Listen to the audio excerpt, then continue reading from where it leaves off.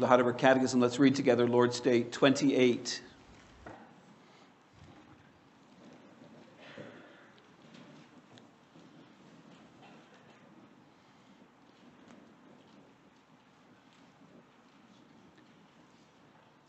How does the Lord's Supper signify and seal to you that you share in Christ's one sacrifice on the cross and in all his gifts? In this way, Christ has commanded me and all believers to eat of this broken bread and drink of this cup in remembrance of him. With this command he gave these promises. First, as surely as I see with my eyes the bread of the Lord broken for me and the cup given to me, so surely was his body offered for me and his blood poured out for me on the cross. Second, as surely as I receive from the hand of the minister and taste with my mouth the bread and cup of the Lord, as sure signs of Christ's body and blood, so surely does he himself nourish and refresh my soul to eternal life with his crucified body and shed blood. What does it mean to eat the crucified body of Christ and to drink his shed blood? First, to accept with a believing heart all the suffering and death of Christ, and so receive forgiveness of sins and life eternal. Second, to be united more and more to his sacred body through the Holy Spirit who lives both in Christ and in us.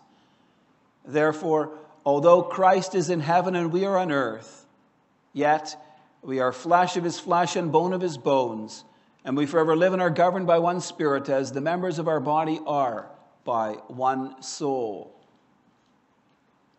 Where has Christ promised that he will nourish and refresh believers with his body and blood as surely as they eat of this broken bread and drink of this cup? In the institution of the Lord's Supper, the Lord Jesus on the night when he was betrayed took bread, and when he had given thanks, he broke it and said, "This is my body which is for you. Do this in remembrance of me." In the same way, also, he took the cup after supper, saying, "This cup is a new covenant in my blood. Do this as often as you drink it in remembrance of me. For as often as you eat this bread and drink the cup, you proclaim the Lord's death until he comes." This promise is repeated by Paul where he says, the cup of blessing that we bless, is it not a participation in the blood of Christ? The bread that we break, is it not a participation in the body of Christ? Because there is one bread, we who are many are one body, for we all partake of the one bread.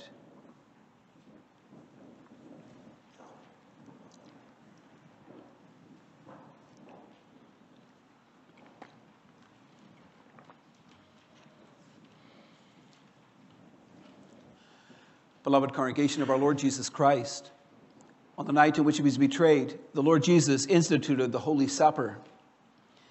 He took bread and broke it and said, "This is my body, which is broken for you. Do this in remembrance of me."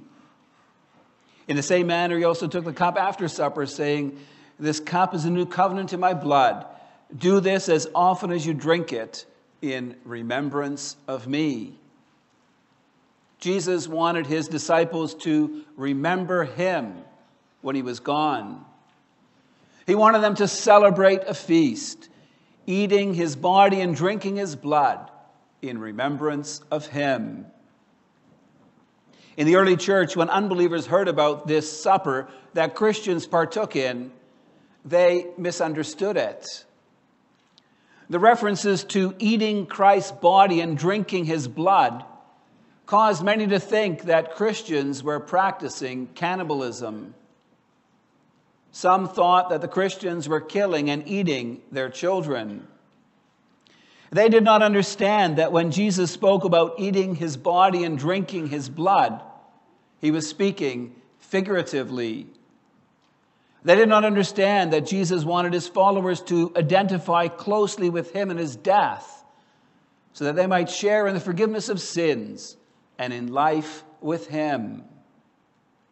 The Lord's Supper is one of these sacraments instituted by Christ. The sacraments are holy, visible signs and seals. They picture a spiritual truth, and they seal or assure us that by faith we may share in its benefits. The bread is a symbol of Christ's body, which was offered for us. The wine is a symbol of Christ's blood, which is poured out for us. They are visible reminders of how the Lord Jesus was willing to offer up his body and blood for us on the cross. He did so that we might share in the blessings of salvation he has accomplished for us. When Christ instituted the Lord's Supper, he knew that he would soon be leaving his disciples. He would die and be raised again on the third day, and after spending some weeks with his disciples, would go up into heaven. That's another reason why he gave this sacrament, so that when we celebrate it, we might be joined in communion with him, that we might experience his nearness and his care in our lives. I preach to you the word of God under the following theme: the Holy Spirit strengthens our faith in Jesus Christ through the Lord's Supper. He assures us that Christ died for us and that we may live in unity with him. We read this afternoon from John 6. This chapter starts with Jesus leaving the crowds behind and going to the other side of the Sea of Galilee. But large crowds followed him, for they saw the miraculous signs he was doing in healing the sick. Seeing the crowds, Jesus asked the disciples about how they were going to feed such a large crowd. He said this to test them. When the crowds had gathered, Jesus instructed them to sit down. Then he took a boy's lunch of 5 small loaves and 2 fish, and he distributed them so that everyone had enough to eat. Thus Jesus fed a large crowd of 5,000 men, besides the women and children. The next day, the crowds followed Jesus to Capernaum. Jesus admonishes them for chasing after him for the material benefits he provided. They should have been following him because they saw the miraculous signs that confirmed that he was the promised Messiah. They asked, "What must we do to be doing the works of God?" Jesus answered, "This is the work of God, that you believe in him who he has sent." The crowds asked Jesus for a sign to confirm that he was sent by God. They pointed out God had provided their fathers with manna in the wilderness. Jesus responded, "Truly, truly, I say to you, it was not Moses who gave you the bread from heaven, but my Father gives you the true bread from heaven." Please note, beloved, that the Israelites ate real bread, which God provided for them during their wilderness sojourn. Yet Jesus uses this image of God feeding his people as a symbol. He said to the crowds, "For the bread of God is he who comes down from heaven and gives life to the world." They responded, "Sir, give us this bread always." Jesus said to them, "I am the bread of life. Whoever comes to me shall not hunger, and whoever believes in me shall never thirst." Jesus is not talking about actual hunger or thirst that come from not having food or drink. What he is saying is that those who come to him and believe in him will have all their needs met. In the ancient world, bread was a symbol of life. We see this in the Lord's Prayer when we pray, "Give us this day our daily bread." In this prayer, we're asking God to provide all our bodily needs. During Israel's time in the wilderness, God gave his people manna. He gave them bread from heaven. In that way, he sustained the lives of his people for 40 years until he brought them into the promised land. Once they were in the land of Canaan, they grew wheat and barley, and so they were able to feed their families. In Israel, a lack of bread was synonymous with famine. People ate bread as a main part of their diet. And so bread became a symbol for life. It's for this reason that the Lord Jesus Christ called himself the bread of life. He wanted to teach his people to find their lives in him alone. He wanted to teach his people they needed him as much as they needed their daily bread. Jesus wanted to make it clear that it's only through faith in him that their lives could be sustained. In John 6, verse 51, Christ told the people, I am the living bread that came down from heaven. If anyone eats this bread, he will live forever. This bread is my flesh, which I will give for the life of the world. Bread is a symbol of Christ's body, which was broken for us for the complete forgiveness of all our sins. Wine was not a staple of life in Israel. Bread was daily food, but the common drink was water. This was true in New Testament times as well. Wine belonged to special occasions. It was used at festive meals and at weddings. It is part of the feast that the Lord will prepare for his people. God has given wine to gladden the heart of man. And such wine is a symbol of joy. When Christ instituted the Lord's Supper, he did so at the Passover feast. At this feast, it was common to drink wine. God's people look back at the wondrous deliverance God provided from slavery in Egypt. They were thankful. Their hearts rejoiced at God's mighty deeds. In instituting the Lord's Supper, Christ pointed to wine as a symbol of his blood, which he would shed for us on the cross. Christ offered his blood as an atoning sacrifice for our sins, that we might share in the forgiveness of all our sins. Beloved, this is a cause for great celebration.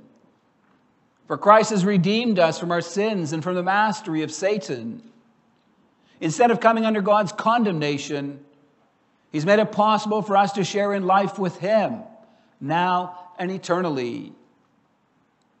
Jesus came into this world with the express purpose of offering up his life for ours. He told his disciples, the Son of Man came not to be served, but to serve, and to give his life as a ransom for many. He came to redeem us from our sins and from all the effects of our sins. He came to take the curse which lay on us, so that God us with his blessings. The only way that Christ could do this was by dying for us on the cross. Christ's death is the turning point of all human history. He died. He gave up his life so that we would not have to experience eternal condemnation. Peter writes, for Christ suffered once for sins, the righteous for the unrighteous, that he might bring us to God. To get rid of the chasm between God and us, resulting from our sins. It's through Jesus Christ. It's only through him that our sins are forgiven, that we are restored to righteousness and life. But how can we share in Christ and in all these wonderful benefits he promises us? By faith alone. In Lord's Day 25, we dealt with the question, since faith alone makes us share in Christ and all his benefits, where does this faith come from? And the answer was, from the Holy Spirit. It's only through the powerful working of the Spirit in us that we can believe in Christ crucified to pay for all our sins. Yet in order to convince us of this truth, the Spirit uses specific means. He works faith in us through the preaching of the gospel. He strengthens our faith through the use of the sacraments. So practically speaking, how can we use the sacrament of the Lord's Supper in a way that strengthens our faith? Everyone in church, whether you're an adult or a child, whether you're a confessing member or not, can see the minister breaking the bread and pouring the wine. Through these symbols, we are reminded that as surely as I see with my eyes the bread of the Lord broken for me and the wine poured, so surely was Christ's body offered for me and his blood poured out for me on the cross. We are directed to the cross where Jesus gave up his life for us. Those who partake in the Lord's Supper are given bread to eat and wine to drink. We're called to eat and drink in remembrance of Christ, to take the time to sit back, to ponder on the great sacrifice that Christ has made for us, to experience the great love he has shown us in giving his life for the forgiveness of our sins.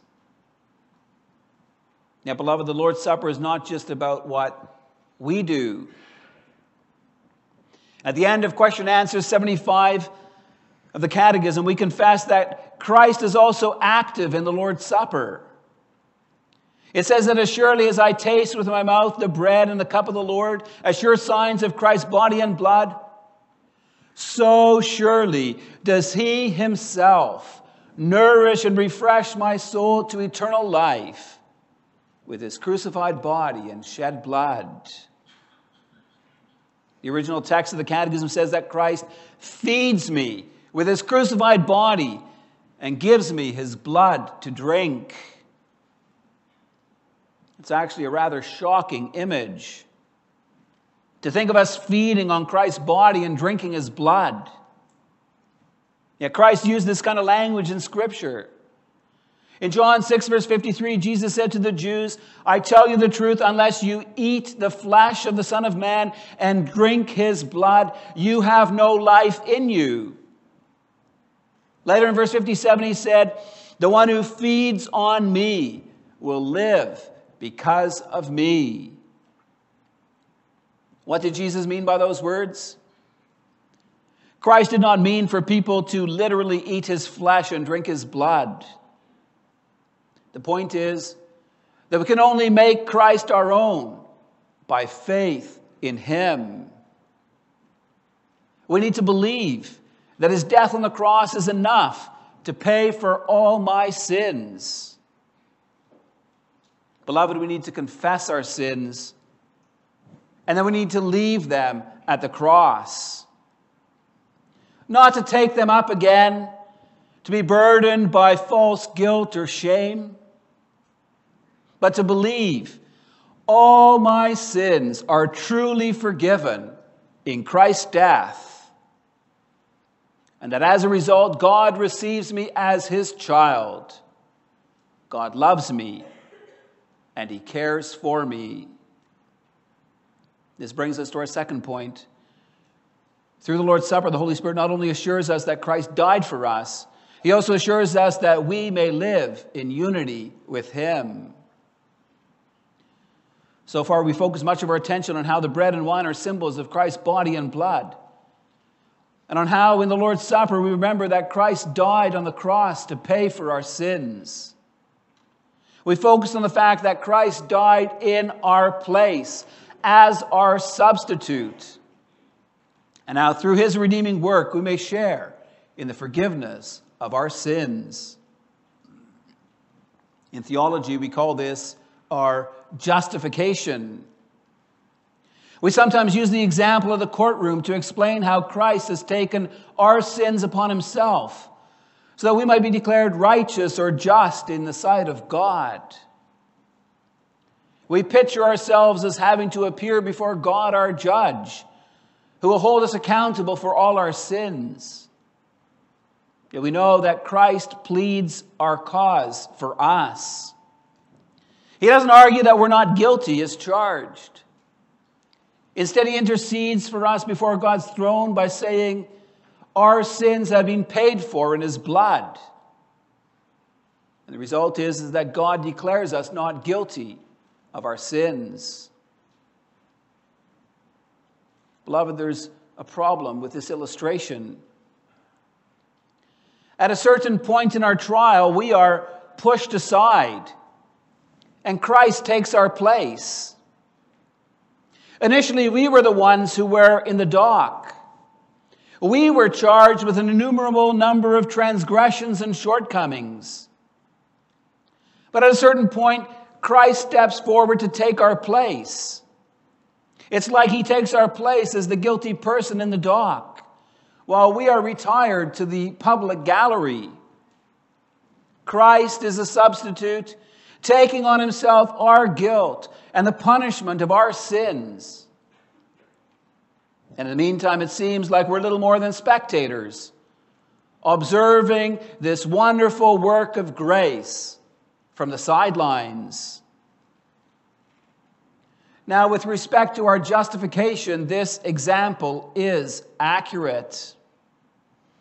But it doesn't represent a complete picture of what happens. The problem with this illustration is that it leaves the sinner essentially unchanged. We're freed from our guilt. We're delivered from God's judgment. But otherwise, we appear to be unaffected. Spectators rather than participants in this divine drama. That's not the full story. You see, beloved, we need to identify with Christ in his death, in his crucifixion and death. The Apostle Paul brings this across in various passages. In Galatians 2, Paul says, I have been crucified with Christ, and I no longer live, but Christ lives in me. The life I live in the body, I live by faith in the Son of God who loved me and gave himself for me. With these words, the apostle describes his union with Christ. He describes how we are in Christ and how Christ is in us. How Christ not only died on the cross and rose again, but how we are also crucified with Christ and raised up to a new life with him. What does Paul mean when he speaks about being crucified with Christ? What Paul is saying is that if you're a follower of Christ, you were nailed to the cross too. The crucifixion is not just a fact about the life of Jesus Christ. It's also part of every Christian's personal life story. The point is that just as Christ was physically nailed to a cross, so our old nature was crucified with him. Paul explains that just as Christ rose from the dead, so he also raises us up to a new life. That's how we share in Christ's death and resurrection. You see, beloved, Christ has done much more than just provide us with pardon for our sins. He makes us into a new creation. Christ has not only set us free from guilt and condemnation of sin, but also from the mastery of sin. In Jesus Christ, we are no longer slaves to sin. By the Holy Spirit, Christ works a new life in us, so that more and more it's a joy and a delight for us to live our lives in obedience to all God's commands. How does that happen? Only through our union with Christ. Again and again, the Scriptures teach us that the Christian is in Christ, that we're united in him. There's only one way to be united with Christ. That is by faith. In Philippians 3, Paul speaks about putting aside all the things that as a Pharisee he thought could earn him righteousness with God. Paul writes, I consider them rubbish, that I may gain Christ and be found in him, not having a righteousness of my own that comes from the law, but that which is through faith in Christ, the righteousness that comes from God and is by faith. Here Paul stresses how we're united to Christ by faith alone. Yet the point is, once we put our faith in Christ, then we are in Christ. Our union with him becomes a spiritual reality. Martin Luther said, by faith you are so cemented to Christ that he and you are as one person, which cannot be separated but remain attached to him forever. For Paul, sharing in Christ has a profound effect on his life. Paul calls us to live up to what we have already attained. He calls Christians to follow his example in how they live their daily lives. He warns of those who live as enemies of the cross of Christ. Their focus is on earthly things. Yet Paul stresses that our citizenship is in heaven, that we need to live in expectation of Christ's return. Beloved, we celebrate our union with Christ in the Lord's Supper. Question and answer 76 makes this clear. It asks, what does it mean to eat the crucified body of Christ and to drink his shed blood? The second part of this answer focuses on our union with Christ. To eat the crucified body of Christ and drink his shed blood means to be united more and more to Christ's sacred body through the Holy Spirit, who lives both in Christ and in us. Therefore, although Christ is in heaven and we are on earth, yet we are flesh of his flesh and bone of his bones. And we forever live and are governed by one Spirit, as the members of our body are by one soul. What's the Catechism saying here? It is stressing that the Holy Spirit binds us together in unity with Christ. In John 6, verse 56, Jesus said, whoever feeds on my flesh and drinks my blood abides in me, and I in him. To abide with Christ means to remain with him, to be bound to him. It's to experience that close fellowship that comes when the barriers of sin and all its effects are removed. Paul writes about our communion with Christ in 1 Corinthians 10. In verse 14, Paul warns the Corinthians to flee from idolatry. The situation to which the Apostle Paul is responding is that some of the church members were attending cultic meals in pagan temples. They were going to the temples of other gods and participating in the eating of food offered to idols. Some of the believers in Corinth saw nothing wrong with this. They knew the other gods didn't really exist, and so they argued that it was okay to eat food offered to them. Paul makes clear the folly of partaking in these pagan feasts. He does so by referring to the celebration of the Lord's Supper. Paul makes it clear that the bread is the communion of the body of Christ, that the cup is the communion of the blood of Christ. He says, because there is one bread, we who are many are one body, for we all partake of the one bread. Paul's point is that by eating of the bread and drinking of the cup, we're united with Christ and with one another. The Corinthians are foolish to think that partaking in a feast offered to pagan gods in the midst of unbelievers would leave them unstained. Paul's point is that these pagan feasts were acts of worship. Satan used these to keep unbelievers in spiritual bondage. He could also use them to draw God's people astray. For these feasts were not just about eating a meal. They often involved drinking and cultic prostitution. Paul warned the Corinthian believers that partying with unbelievers in the temples of their gods is contrary to having communion with Christ. For when they engaged in pagan revelry, they left Christ behind.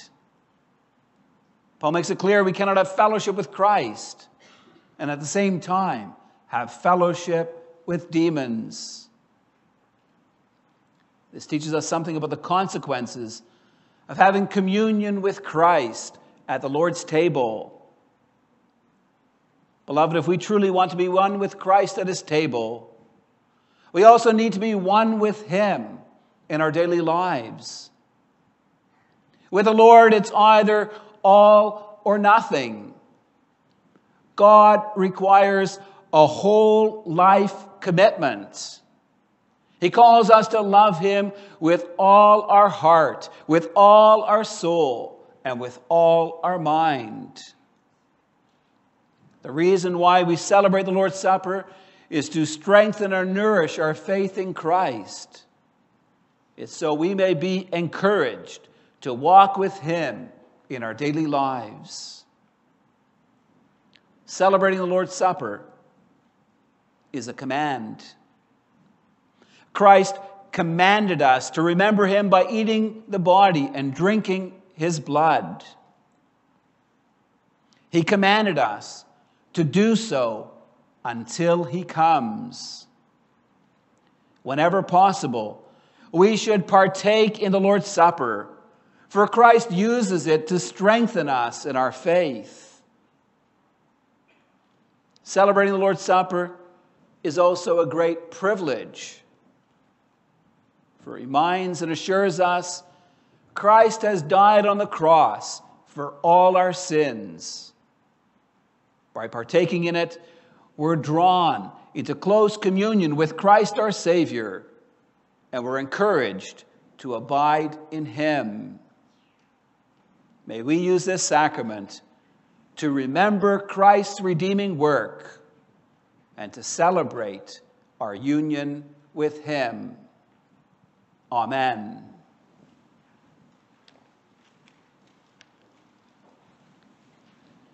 In response to the gospel message, let's rise and sing from Psalm 63, stanzas 1 and 3.